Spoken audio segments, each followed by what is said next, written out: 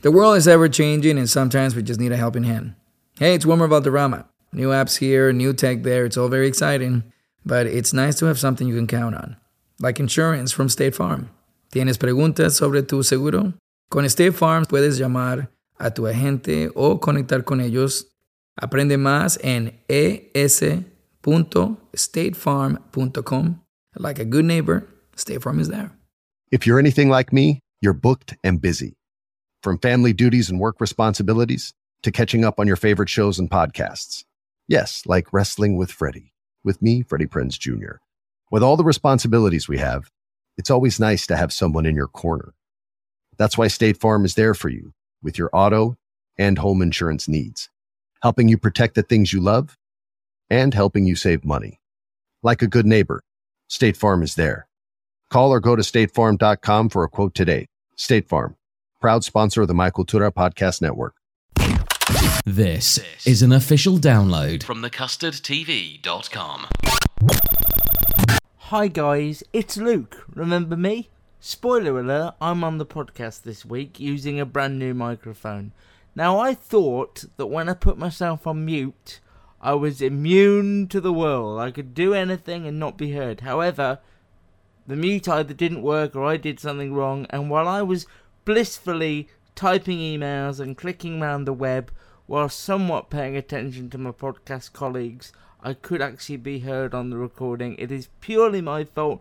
I'm still working on the kinks of this thing, and I apologise if you hear the occasional click of a mouse. In fact, if you can count them up and tell me on Twitter how many clicks you heard, then you can win a prize. Possibly. I don't know. Anyway, enjoy the podcast. Don't let the clicking put you off.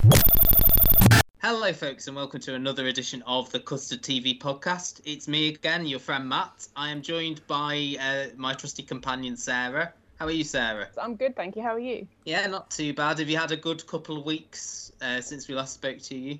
Yes, everything's been getting quite real and I've been doing quite a lot of adulting, so I need to watch TV, have a break, I think. And joining me and Sarah today, I'm just checking my notes, somebody called Luke. Luke? It's Luce. Luke, do you remember how to do this? No, I don't. Is it where we talk about telly and whatnot? Yeah. What's the adulting you've done? Buying kitchens, getting kitchen fitters, realising how much money that's going to cost. Now, I got a thing we might fall out over based on your Twitter this week. I think I had my first ever hot cross bun because they weren't a thing in America. I think I had them a couple of weeks ago. How long have you been back in the UK, Luke? Yeah, but it just you know, you go so long without something like a hot cross bun and you realise your life doesn't need it. It's not something you require to survive. It's just something that would be nice, and I treated myself to one, but I had one, and I didn't realise you had to toast it, and I apologise. I didn't know. Because that's a toasted tea cake, surely. That's what you do with a tea cake. I would toast. It's a tea cake with a cross on it. That's basically it. It's a religious tea cake, isn't it? It is. It's a tea cake that's gone to confession. I did say, oh God, several times because I couldn't get the stupid thing out of the packet. So does that count? I wouldn't like to think of you struggling over the toaster. Or do you grill them, Sarah? What's your method? Really, it's safest to grill, but yeah. I'm a person who risks the toaster, yeah, and sometimes. Too. I think the thing is though that they do get sometimes stuck in there if you don't sort of cut them right, Luke. They do. You know? I know you don't tend to use household appliances very much, but you know, because Luke's got staff. In toasting a hot cross bun, it is a sort of sense of jeopardy from time to time. Now, I'm glad we can talk about the serious things on this podcast. Have you ever had one just sort of completely disintegrate in the toaster? Because I had that the other day. It just sort of clung to the side of the toaster. Poor Matt, how's your mouth? Oh yeah, it's fine. Yeah, I was talking about. I didn't burn my mouth on the hot cross bun. No, I had an odd Saturday dentist appointment that they only told me about on the Friday, and it was the first half of a root canal. It's fine now, but you know when they numb your mouth. I was expecting you to sound quite sort of slobbery. No, I mean it was just like Luke's like, oh, I'm free. Do you want to do the podcast? You know, I would have loved to have done it with you with the root canal mouth. I would have loved to have done it. I hadn't obviously watched one of the shows either, and I know Sarah does most of her homework at the weekend. You alluded that I live with my folks, and they've just got one of those life-changing appliances that we've lived, or they've lived past 60 years without having one, but it is life-altering, and it is one of those... Can I guess? Not one of those top brand ones, but I don't know whether you went for it in your kitchen, Sarah. The instant hot water tap. Ooh, no, I didn't, because I haven't got it was a cheap hot water one, tap money. But it was a cheaper one. Yeah. And it's life-changing. Is it? It does change your life. I literally bought a kitchen tap a week ago. I wish I'd spoken to you. Yeah, well, not many people say they wish they'd spoken to me, but I'll take that, and that's not going to be edited out. That'll be kept in. So that when I'm feeling low one day, I can rewind that and say, somebody wished they'd spoken to me. Luke and Matt. This could be a podcast. A podcast? Don't you have to be some sort of whiz kid to do those? Definitely not. Anyone with a computer can make one. Talking telly. Use your ears and trust them. This is the Custard TV podcast. Yes, that would entertain me briefly. From thecustardtv.com. Yeah, so on the podcast today, we will be talking about the new ITV 4-part drama that's stripped across this week, and that is Our House. We've got Netflix's new drama series, thriller Pieces of Her. We've got Hulu's The Dropout, which the first 3 episodes are up on Disney+. And we have got American comedy drama, Somebody Somewhere, which is currently airing on Sky Comedy. Let's start with Our House. As Matt said, stripped across the week, 4 episodes. This is a drama that is basically all spoiled in the trailer that ITV keep putting on if you've seen it. Basically, Tuppence Middleton, who I haven't come across before, but, you know, if somebody was called Tuppence Middleton in a drama, I'd have immediately switched off. It just sounds like something that Beatrix Potter would have written. Here comes Tuppence Middleton. But Tuppence Middleton is Fee, and she arrives home to her house to find out it's actually our house, and new people have moved in. They've forged her signature on the documents required. They've spoken to solicitors. Well, we don't know that, do we? The documents are signed, but she doesn't. I suppose that's what they're signed with her. We assume that they are forged. Sarah, I haven't missed this. I thought I'd missed this, you know, and I haven't missed this.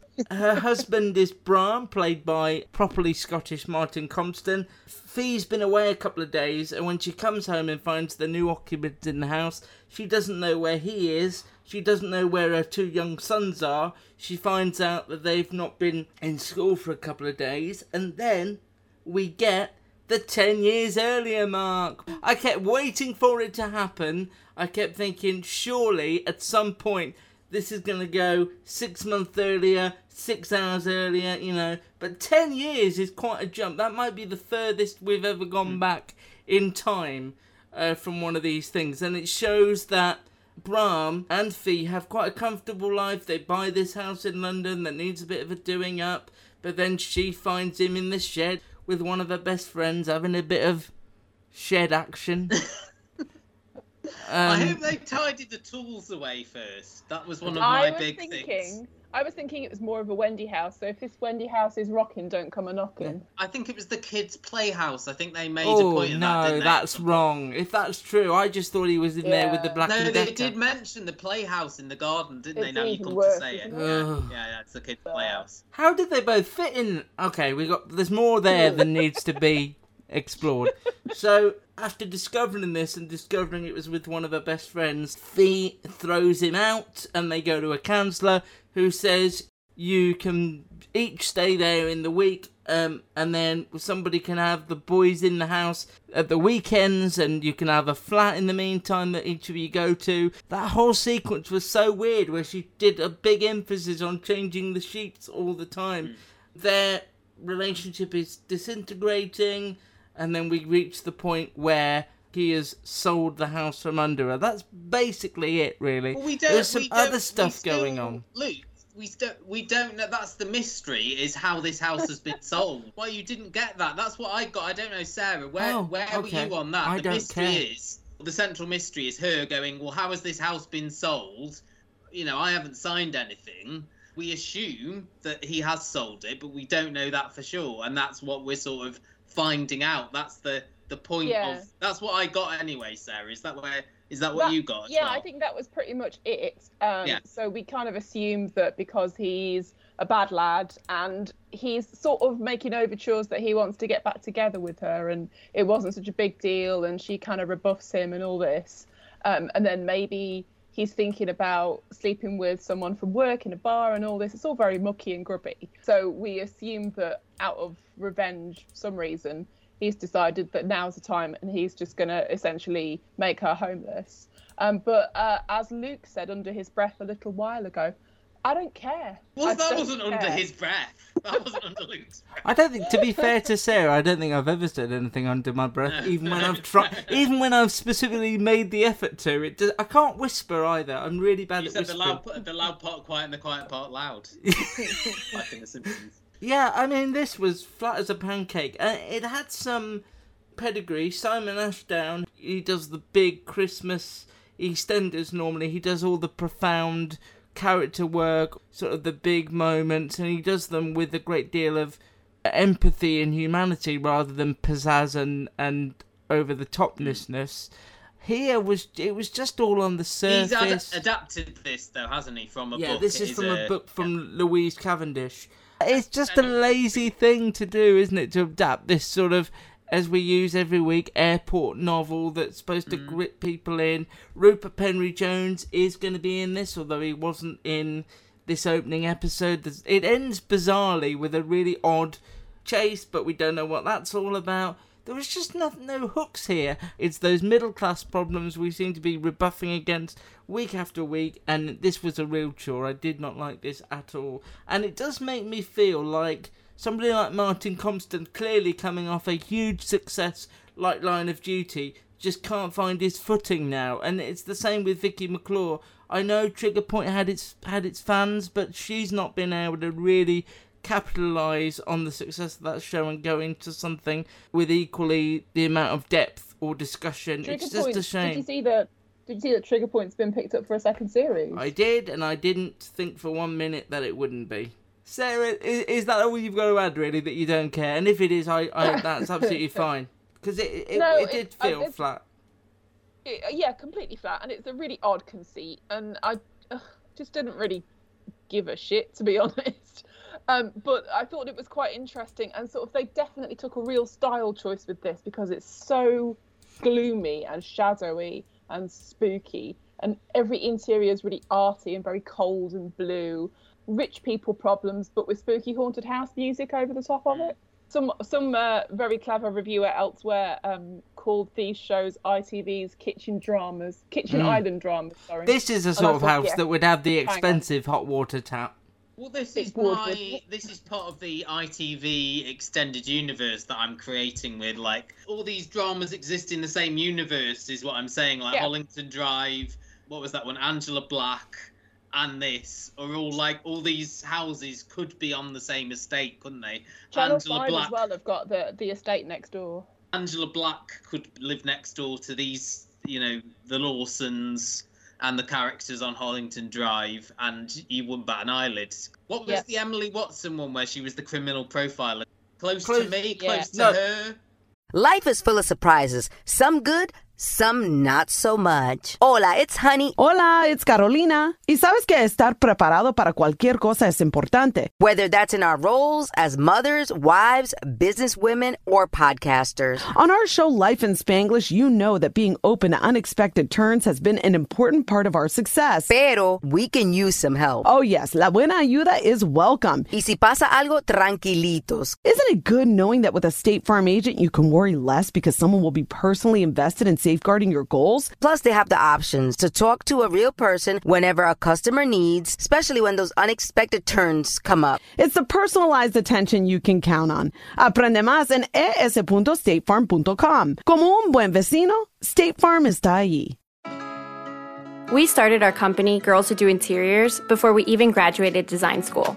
And we turned to Chase for Business to build along with us. They had everything from banking to payment acceptance to credit cards all in one place. And with the Chase mobile app, our business is wherever we are.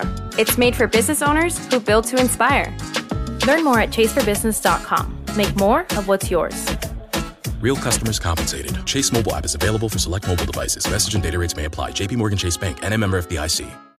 It was one of them. It definitely had close. Close to me was the Christopher Eccleston Channel 4 acquisition. Too close. Too close. Oh, too close. Well too close for COVID. That's what it was. That's probably where they lived.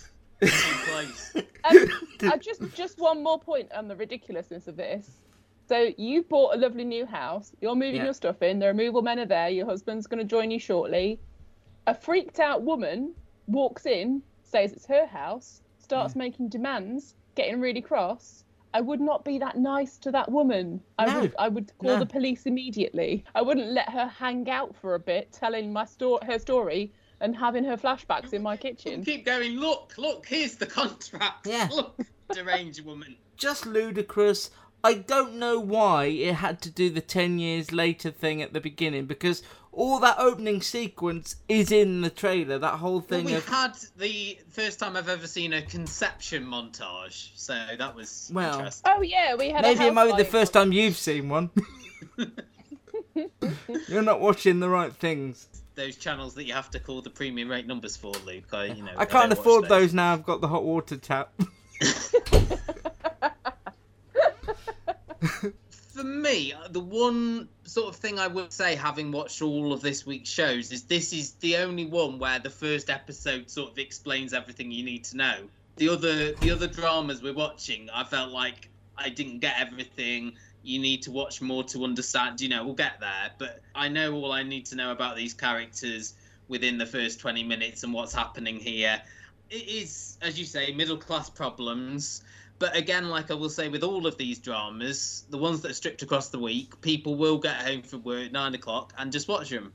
People will have that intrigue. I know we didn't, but people will be watching this. Again, it's got familiar faces like Martin Compston anchoring it. What I will say in terms of the obsession of the sheets is the fact that Martin Compston likes to get his jollies on in the backyard. They might want to think about mowing the grass as well, really. Or perhaps putting pebbles down to make it a challenge. Oh, yes. And there was this odd thing about the next door neighbour being pregnant as well, and her saying it's not his, and I don't know what that was meant to play into anything. No, I thought she was the one he'd got down and dirty with in the playhouse. Yeah, she was, but I mean, she comes round and says, I'm pregnant, but it's not yours. I don't want you thinking it is, so it probably is. To be fair, Matt, we didn't see, but she may have done that to every neighbour. We only saw him because he was relevant to the story, but she might have just been doing the rounds going, it's not yours, Mrs. Jones, either, but I thought I'd let you know that I'm pregnant and you're going to be seeing me waddling around. I know you said that you got everything out of it in episode, or you understood where it was going forward. Yeah. That doesn't mean that you're interested in watching it. No, but I want to say in terms of the story structure of this compared to the other two things we watched is that at the end of those two episodes, I'm like, well, you've just started telling me the story, and the job of the first episode, as we always say, should be to where you are and where you're going. Only if you're reading drama for idiots. Although the first episode should introduce you to the world, it should have enough intrigue that you go, yes, I want to spend more time and learn more. But I think this will have that for people, I think. Not us, but people who, again, get home from work, what's on ITV, let's watch that for 4 nights. We know the people in it. It's a simple story. I don't think so. I don't think so. I think people will be done in the first 10 minutes. They'll go and find something else. I don't know, I was at a wedding with all sorts of demographics asking me, what should I watch? And I don't think any of those people that I spoke to, even if I'd recommended this, would watch it past that episode. I just think it's something that feels like we've seen it before. The whole thing's really cold. Aesthetically, the performances are really cold. It makes me sad for people like Martin Compston because, he's come off of Line of Duty. I had my issues with Vigil. I know that was a semi-hit for people, but this had nothing to offer. I think it comes from an ITV that is going increasingly stale. I won't be on the podcast next week, but listen anyway, where they'll be talking about ITV's next one called Holding, which is, to be fair to ITV, cut from a very different cloth and based on a novel, but this one by Graham Norton, so it's got a bit more of a a bounce about it. It's a comedic slant, hasn't it? of the 3 dramas we're talking about, I think what they all lacked for me is some level of levity. They were everything this week was very po-faced, very serious, and this very much is the paint by numbers ITV thriller. We will disagree about whether people will watch it or not, but certainly I've heard people at work talk about enjoying dramas like this in the past. I think people, you give them a lot more credit for the level of sophistication that they like from dramas. Sometimes they just want things that play in front of them that they can just ignore. But in that case, they may as well watch CBeebies. It shuts off at 7. True. Us and other TV critics are probably the people who are giving this the most, under the microscope viewing. A lot of people will just watch this and maybe not enjoy it, but will just put the 4 episodes on because it's on. I don't understand that mentality when there's just so many options available now. Mm-hmm. Yes, 20 years ago when we started recording this episode, there was less choice. But now you've got all the streamers, you've got box sets, you've got stuff that people have been recommending that you haven't got round to. This just doesn't need to be part of a television discussion in my view at all. You need to have the energy, and you need to have the sort of mental alertness at 9 o'clock to go, these guys are wasting my time. What's on Amazon? But do people have that? And again, you are thinking that everyone lives in that world where they want something recommended to them. A lot of people are happy just to. But to be fair, at that time of night, I will put Netflix on and I will spend half an hour looking at Netflix. Well, and that's a different podcast in itself. I would say though that is a better more entertaining than this program. Cross over to Sarah and do one of those po-faced dramas Matt was talking about, the Dropout over on Disney Plus, which comes to us from Hulu in the States. Hulu in the States.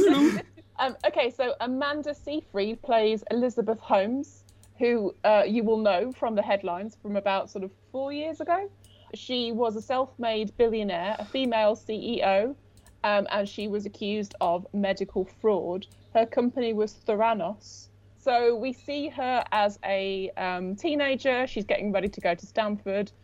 This is 2001 at the height of the Enron scandal. Her dad works at Enron. He's determined not to be embarrassed and emasculated in front of his children as his job and his whole company dissolves in front of his eyes. Again, based on fraud. But Elizabeth is very keenly aware and she's taking it all in. She goes off to do biomedical engineering at Stanford. She's got a whole life planned out from an early age.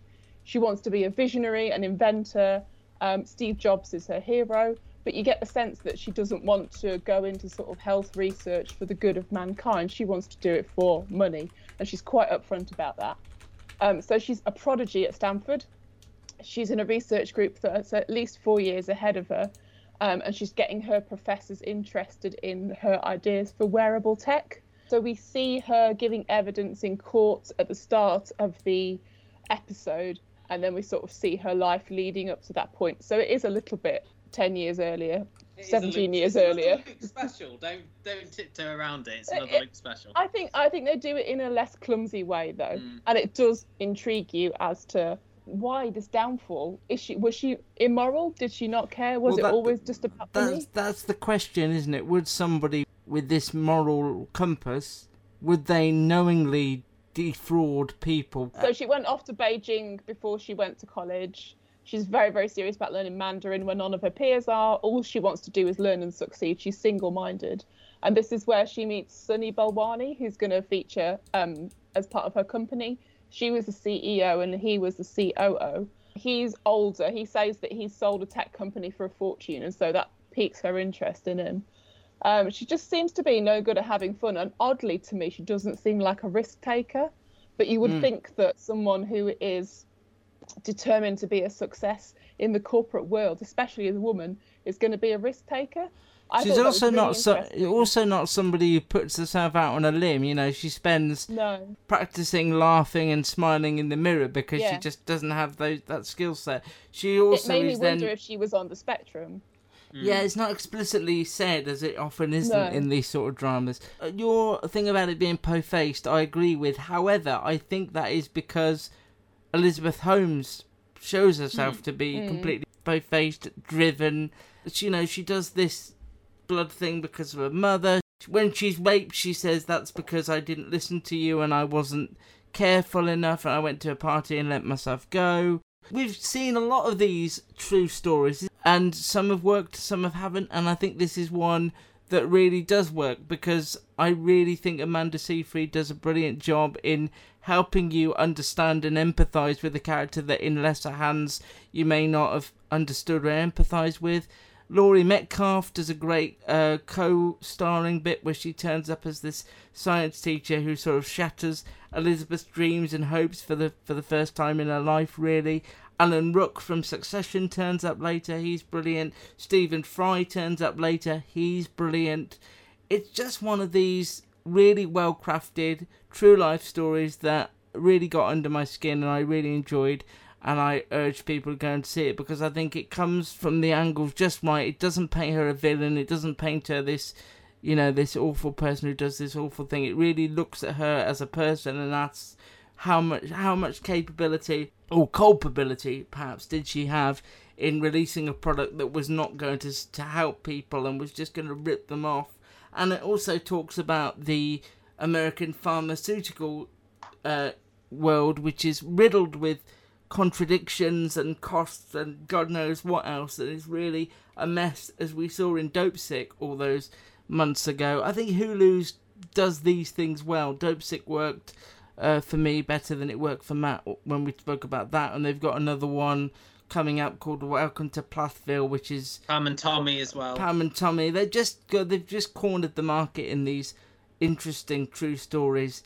There are some stuff that I didn't like. There's William H. Macy in a bald cap that was nothing other than distracting, and I couldn't take my eyes away from him, and perhaps didn't listen to anything that character was saying at any time, because why has he got that bald cap on? Especially later on, when they have Kurtwood Smith, one of the best bald people in the business, coming on in with his real head. Why didn't they just switch those actors around and have real bald man? I don't know. There's some questions. Leave William H. Macy alone. He's got to provide for an entire family at the moment. He does now.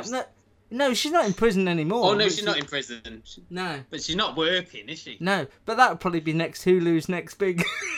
the Felicity Huffman story. No, just one more point I wanted to make about making her a sympathetic character. Is because she is a female CEO in this world that's dominated by men.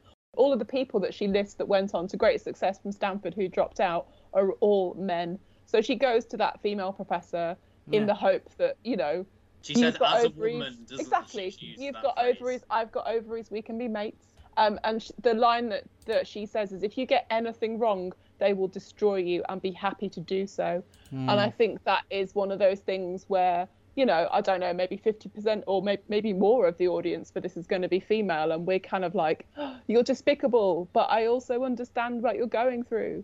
So it makes it very difficult for me to sort of, like you say, she's not a black and white character. And she is empathetic, sympathetic, especially how she deals with the rape or doesn't, in the fact that her mum is very cold and frosty to her, and she says, I love you, and her mum doesn't say it back. So young women and women of every age can completely empathise with her. And it's so hard because you know that she is bad. She's done terrible things. Matt, you called it po-faced. Did that distract for you? Will you be watching past the first episode you were made to watch for the podcast? No. You want more? The Dropout continues. You're both making really good points, but I didn't get on board with this at all. I didn't find her sympathetic or empathetic. I just couldn't get on with this character at all. I found her so cold, so detached. I didn't think she had any chemistry with Saeed from Lost. I just didn't have a connection to this. I really struggled. I thought that the pace was really slow. I didn't really get a lot out of this, really. This was all very much the context episode. This is her adolescence. This is sort of what sets her up to be this businesswoman. But this first episode for me, didn't do a great deal, and I really struggled with it, if I'm honest. I mean, it sounds from what you're saying that it improves. I saw you on Twitter comparing it to Inventing Anna, which we watched a couple of weeks ago. Just based purely on the first episode of each, I enjoyed that a lot more.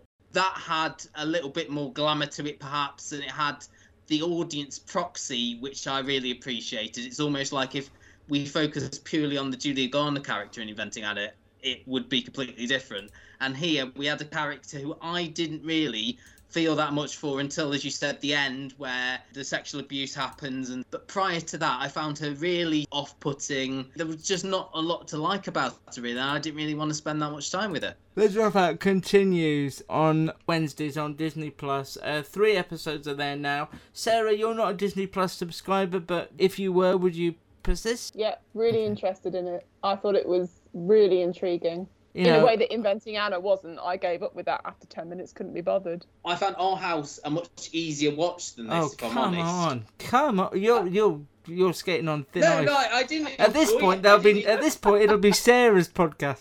I didn't enjoy it, and I didn't enjoy Our House more, but I found that to be an easier watch. There's a difference. Yeah, but that's drama for dummies.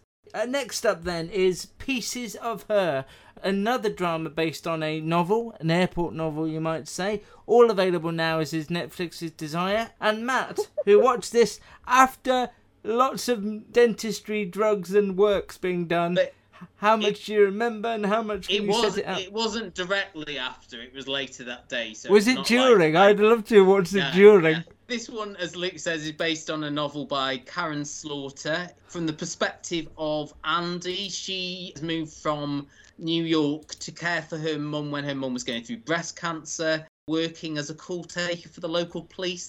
She goes to a diner with her mother, Laura.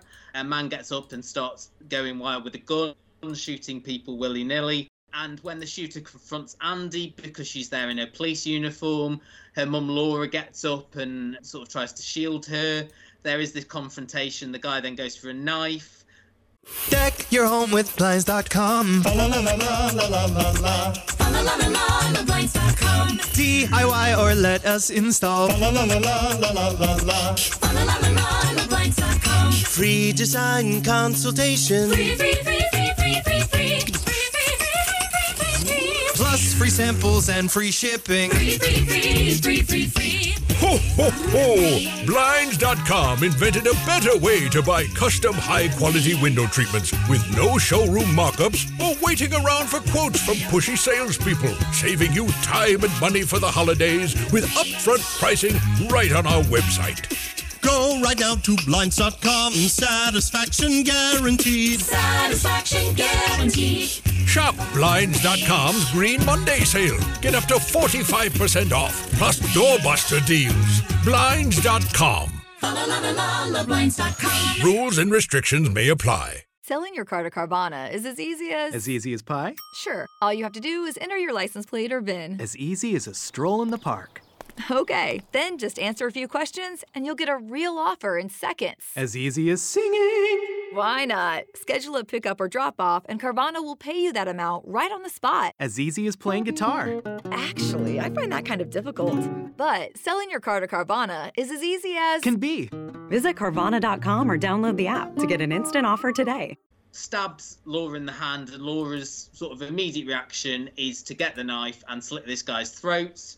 As a result, she sort of gets lauded as a hero on TV. This quickly makes her deteriorate, says, Andy, you need to leave the house now. Andy's not quite sure why she's doing this, neither is her stepfather. But we soon find out that there's sort of mysterious figures from Laura's past who come into the house, but Andy disrupts them. And from there, why is this happening?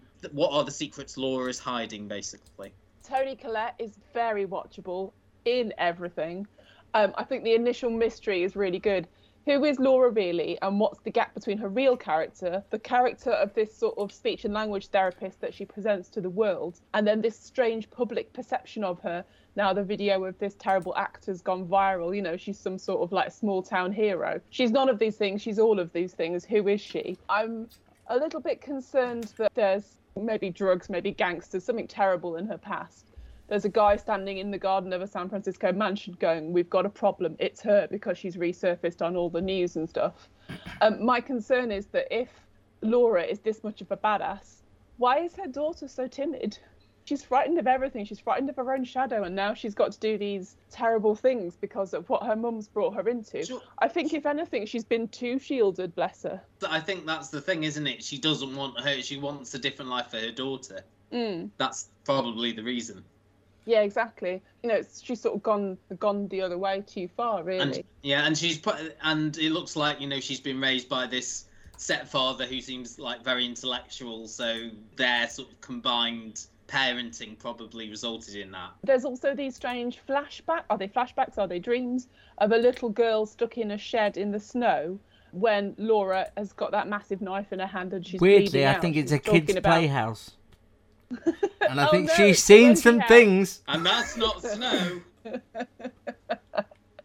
So there's this suggestion that I think it must be Laura's childhood was, you know, traumatic or abusive or something, and again that's trying to shield her daughter from. Andy does seem like really cute, and I don't quite understand why she's gone to be a. Maybe it's just because it's a small town, but why is she working as a dispatcher for the police? You know, she seems to be the antithesis of that. She's an artist. She seems a bit wet, to be honest. I think this is probably going to be the making of her. She's got no choice in the matter. You know, when someone is breaking into your house, you know, after you've had such a terrible day, you either call the police or you pick up a hammer or something. You don't sort of sneak around going, oh no, what's happening? Do you do that voice normally when bad things happen? Only if I'm feeling particularly cowardly. Is it a terrible thing for me to think of this poor girl as a bit cowardly? Maybe it is. Maybe not cowardly, just unprepared for the life she's been thrust into. When she was quite young, she had to come back to presumably her hometown to care for her mum, and that's why she's ended up in this job as a call dispatcher. It's not her sort of ideal, but she wants to be that sort of caregiver to her mum, even though she's fine now, and so she could have moved on. I think that's the sort of character she's almost in, like this malaise. Isn't she? I have to his ex-girlfriend and his ex-girlfriend's mum, and then there was a guy who was trying to make a call, I think, to the police, so he got shot. But then he just started going, you were wearing a police uniform, I'm going to shoot you. I got the impression that because suicide by cop is what he was going for. Oh, okay, I didn't pick up on that, if I'm honest. There you go. No, it's not as easy to follow, is it, as Our House? That's the sort of thing. No. This was absolutely fine. I love Toni Collette, but I think the problem here, as the title suggests, pieces of her, she's having to play like 2 or 3 different characters. What I got from her is she's almost had like this Jason Bourne type training. And that's why she sort of snapped so quickly with the knife, her instinct to slit this guy's throat. The sort of shady figure would be like the Treadstone organisation who sort of train these assassins in the Bourne. That's what I got from that. There's this sort of shady corporation who are sending these men out to silence her, basically. I'm with you, Sarah. It's Bella Heathcote playing the daughter Andy. A bit where here at least we had that audience proxy. You know, you've got someone to follow who I found to be very sympathetic, if not a little bit on the shy side. But I think that's to sort of almost endear her to us to an extent. That's what I got from it. And it's going to be her story trying to find out about her mum. I didn't really feel anything for any of these characters by the end. I thought it was fine. It was sort of a good sort of opening episode. You did get that intrigue. I can tell why people would continue, but there wasn't a hook for me to carry on. My final comment is that it's always nice to hear the Foo Fighters on any show. But I think using The Pretender was a little bit on the nose. I said that as well. Who are you? Yeah. See, I saw this a while ago. I was given screenings for this from Netflix as before the trailer came out, so I knew nothing about this before I saw it, and that's rare for me. And so that first episode really drew me in because Toni Collette is, as you both said, incredibly watchable, and you just couldn't predict where it was going. I thought it was properly tense. This sequence in the cafe, properly tense from there on in, where you realise that, hang on, why doesn't she want this publicity? Why doesn't she want to be rewarded for taking down this guy who shot this young girl callously? She's really scared of anyone going to the cops. Why does she not want any police involvement? based on this first one, you've perhaps interpreted the title incorrectly, Matt, is that the pieces of her is actually Andy trying to work out how much of her is within her mother, because she's had to sort of find out these whole other skill sets that she didn't know she was capable of. It's not a spoiler because it's on Netflix by now. There's probably people who've binged the entire season by the time. But in the time we've spoken about the opening episode, people will have seen the whole thing. And Toni Collette sends her away. She is sent across country to a car garage to collect a car that Toni Collette has left there. It's got a load of money in the boot, so there's a load of stuff going on, and Bella Heathcote's character Andy has to sort of work out how to be this sort of undercover agent as such. She's got to watch her steps. She's only got one phone on her, which she's only allowed to communicate with her mum with, but only when her mum calls. She goes to see another boyfriend of her mother's. She finds out that everybody knows her mother's backstory, even the stepfather who Matt presumed didn't. Everybody knows the Toni Collette story, apart from Andy, so she's the one piecing the pieces of her all together. But the thing was, for me, as much as I enjoyed that first episode, I think, listening to you both, I think I enjoyed it more than you. The more it went on and the more it unravels what the central conceit is behind it, I found myself getting more and more switched off. And perhaps I won't say here, in case you are not at that stage of the binge, what this all is. But it just gets sillier and sillier. By the time it got to the end of 3, I was like, I don't need to see any more of this.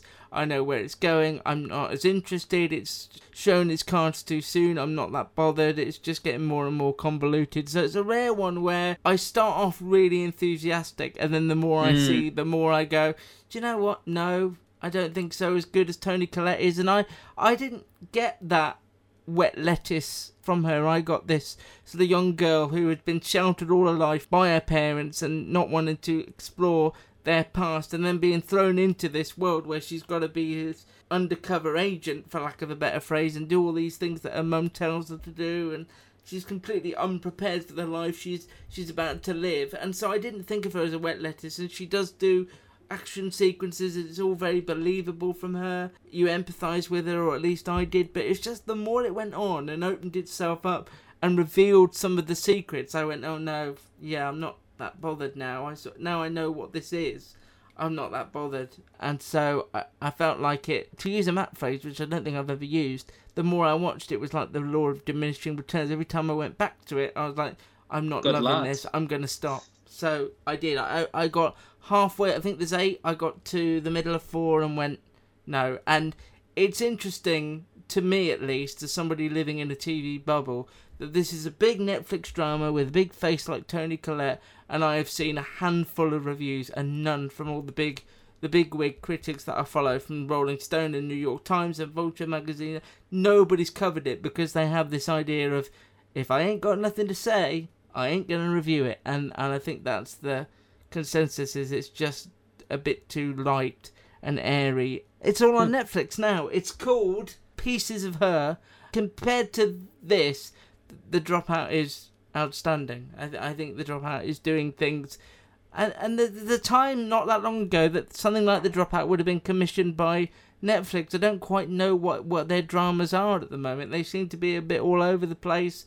It's a shame. I was talking to somebody at this wedding at the weekend. It's a shame that is the only streamer that 9 out of 10 people will pay for, will subscribe to. And there's just nothing on it at the moment that seems noteworthy. The only people who really subscribe to Disney Plus are people with kids, I find. They'll have Disney Plus for the kids, but they won't know that all this stuff is there. Either the stuff for the kids or like Marvel Star Wars fans. Yeah. Those are the two sort of sets of people who will invest in Disney Plus. And then Apple, again, is just one. People aren't aware of what's on there, or they just haven't got the extra money. Because I described the plot to Severance, and someone went, that sounds really good, but, I haven't got the money for Apple TV, so I'm not going to pay whatever it is, like $5.99. I can empathise with that. That is on Netflix. And finally, something that is all on now, if you choose to watch it, is the HBO comedy drama, Somebody Somewhere. Let's just, before we set this up, before Sarah does it, let's just bask in the fact that this is only half an hour. Sarah, that's so good, good. I love that. tell the people who may or may not have tuned out at this point, get them back for Somebody Somewhere. Somebody Somewhere is set in small town Kansas, and you may recognise Bridget Everett in the lead role as Sam from her long-standing relationship with Amy Schumer. She's basically in everything that Amy Schumer does. And I've always thought of her as a very big performer, big presence, big body shape, big voice. So I was just thinking that this was going to be like broad strokes comedy, but no. She is reconnecting with the world essentially after the loss of her sister Holly. She came back home to look after her when no one else would. Sam, on the surface, is the cool auntie with the blue hair dye and the sex advice. Her family thinks she's a loser. Her family is messed up in their own special way.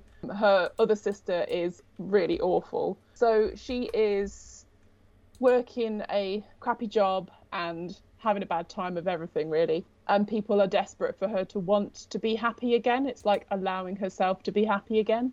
She used to be like a bit of a small town hero, but for singing rather than sports. She used to be in what the school called a show choir. I'm not quite sure what that translates to in British schools. I imagine it's just the choir. Yeah. She used to be joyful. She used to spread joy by singing.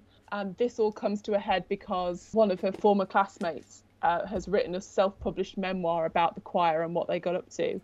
So she's marking multiple choice exams at her work, which looks like the most boring job that you could possibly think of. Is it like the SATs or something like that? I think so, yeah. You know more about the American school testing system. It is, yeah, but I thought they had machines that did those. I didn't know people physically marked them. They must be marking those and the essays, because there's always a bit of, there's a written essay on these things as well sometimes.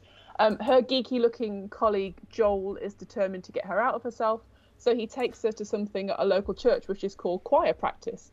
Turns out choir practice is code for drinking, dancing, music, general showing off.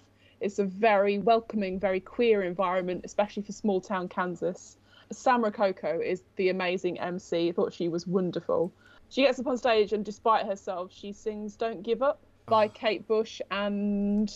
Peter Gabriel, 1986. Oh, well done, thank you. I wasn't going to tell you that, Ben. Thanks, What was its highest chart position, Luke? Give me a sec. I've got it written down. Don't give up. Hang on. I've got it written down. You can't Google it. I'm not Googling it. I'm not Googling it. I wouldn't do that to Sarah and yourself. Oh, you got a spreadsheet? I've got a spreadsheet. Oh, no, it's on your little thing on your sort of iTunes, isn't it? Number 9 on the 1st of November, 86. Top 10 in the UK. I can't tell you how well it did. You can tell Luke's a frustrated DJ, can't you? A frustrated wannabe DJ. We could just tell me I'm generally frustrated. Speaking of which, I was just going to say that this group gives all these weirdos somewhere to belong, which I think, everyone can resonate with that. That's why we've got the podcast. Exactly. Yeah. Welcome. I think this show does a lot in 30 minutes, but it doesn't at all feel rushed. The performances are very natural. It's very raw and uncomfortable in places. You can totally tell that this is semi-autobiographical. And it's just so sad because she doesn't think that she deserves to be happy. She's lost without her sister, and with her sister dying, she's lost a sense of purpose. In the second episode, I'm delighted to report there is a hot neighbour. I hope there's something there other than exchanging dark jokes and garden advice over the fence. And to bring it back to something personal, I would like the podcast and Netflix and Now TV and everybody to buy into a trigger warning on all comedy dramas that are trying to explore the nuances and subtleties of grief. I feel like we've seen a lot of those recently. And I'm not sure hard how for you? More. It kind of wasn't, because I'm just cheering her on because I think she's a wonderful character. But if it's not a widower one week, it's a, bereaved sister the next week, and it's flipping Ricky Gervais's fault, I imagine. I'm not sure how much more happy sad that I can take at this point. Can we just have some dick jokes and someone falling over? Sometimes I need that. To be fair, you haven't seen episode 2 of Our House. I think in terms of this, though, this is sort of the plot contrivance to get her back to her hometown, isn't it? She's come back here to care for her sister who has died. She hasn't been living with the family full time, or that's what I got from it at least. She's came still back, living in her sister's house, I think. Yeah, and that's part of it, I suppose, but that's not the only element of it, is it? I suppose you're right. Yeah. It's about bringing someone back to their roots for them to sort of learn to accept who they are, where they've come from, the sort of people who, they had to navigate high school with, that sort of thing. But yeah, I was just like, oh, for heaven's sakes, of course it's about grief again. But no, I really loved it. And as you can tell, I loved it so much that I immediately watched the second episode. So there you go. That's pretty high praise, I think. But like you say, it's so nice to have something that isn't 50 minutes, an hour long. Keep it short, keep it snappy, and keep me interested. Is that your way of saying we've been talking too long? There are times where I wonder what the point of the podcast is, specifically the ones I'm not on. But you old charmer. But the point of the podcast is shows like this, because if somebody hears the podcast and learns about this show through this podcast, then I feel like we've made their day a bit brighter, because to rework a 90s classic, lovely, lovely, isn't it lovely? We get sued by the Cardigans a little bit. I just thought everything about this. You changed all the words there. So I did. Yeah, no. So come at me, Swedes. I don't care.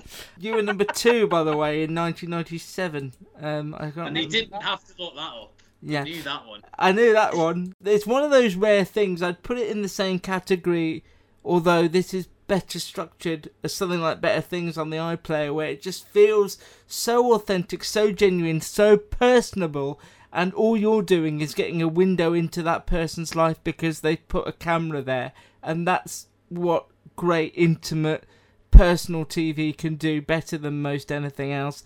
I just found this completely easy to watch. I relaxed into it immediately. I wasn't aware of Bridget Everett because I don't have that connection to Amy Schumer, but yeah, I just think it's a powerhouse performance.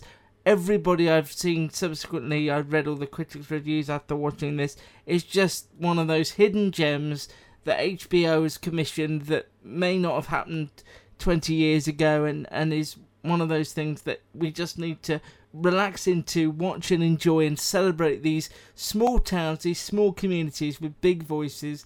I thoroughly enjoyed it, and now Matt's going to tell me I'm wrong and that he didn't, and that, I should have booked somebody else for the podcast this week. Because if you had a problem with this, I think you're going to have a problem with me. And if you have a problem with me...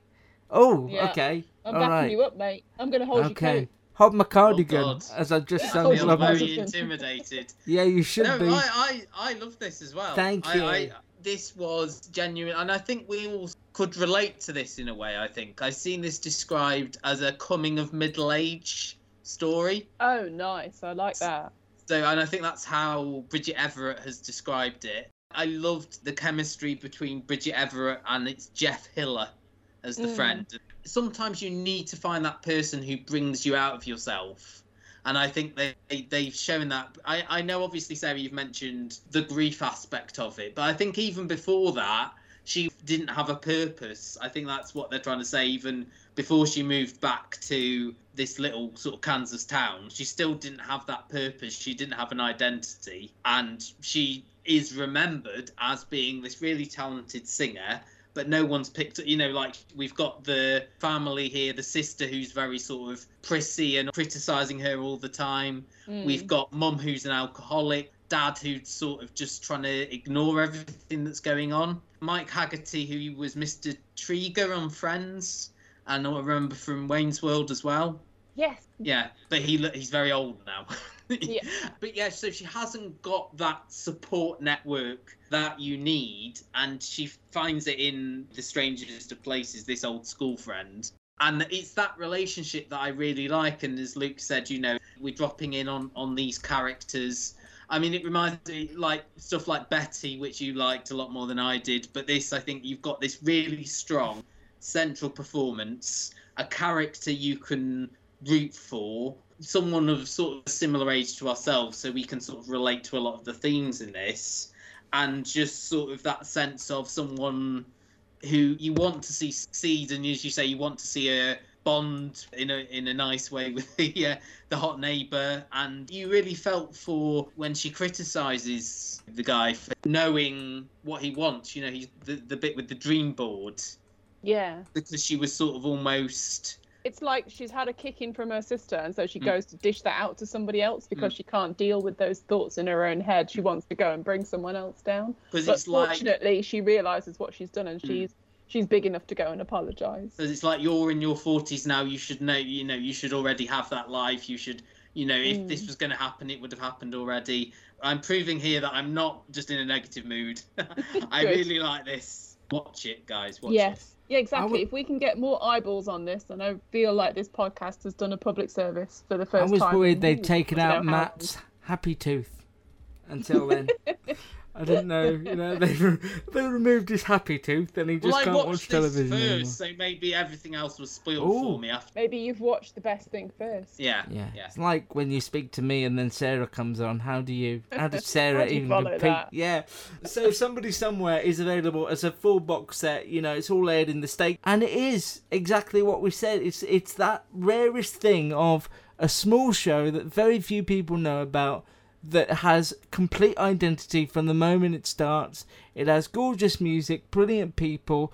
These feel down-to-earth, real people who you could easily bump into, and it's telling a story that feels deeply personable and deeply important. And we thought, or at least I thought, that you might not be aware of it, so I wanted to give it its dues here. Somebody Somewhere on Now and Sky Comedy.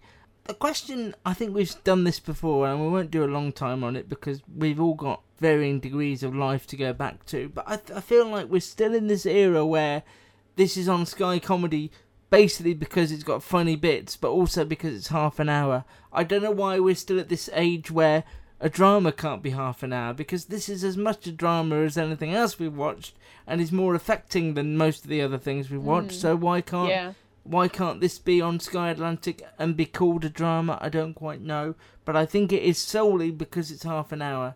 And I think we need to start breaking down those genres a little bit more. Because it's not the funny bits of this I'll remember. It's the human bits. It's the disappointment. It's the upset. It's the arguments. And they're not funny, folks. They are the authenticity. Yes, exactly. I feel like perhaps we've seen something similar recently in Cheaters, which I cannot stop recommending to people. I've seen you recommending it. I just think that it was just absolutely phenomenal television. I watched the first episode going, oh, this looks like a bit of a one-note sort of stupid romantic comedy sort of thing, But my God, I was wrong. It was absolutely phenomenal. Again, is it the same story every week? Or is it it is. Yeah, it's the layers of comedy to it, the layers of drama, and the way that the characters grow and change. It's absolutely spectacular. They are absolute masters, because it's 10-minute or 12-minute episodes.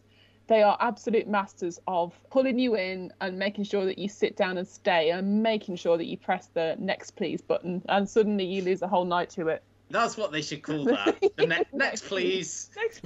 Next please, Jeeves.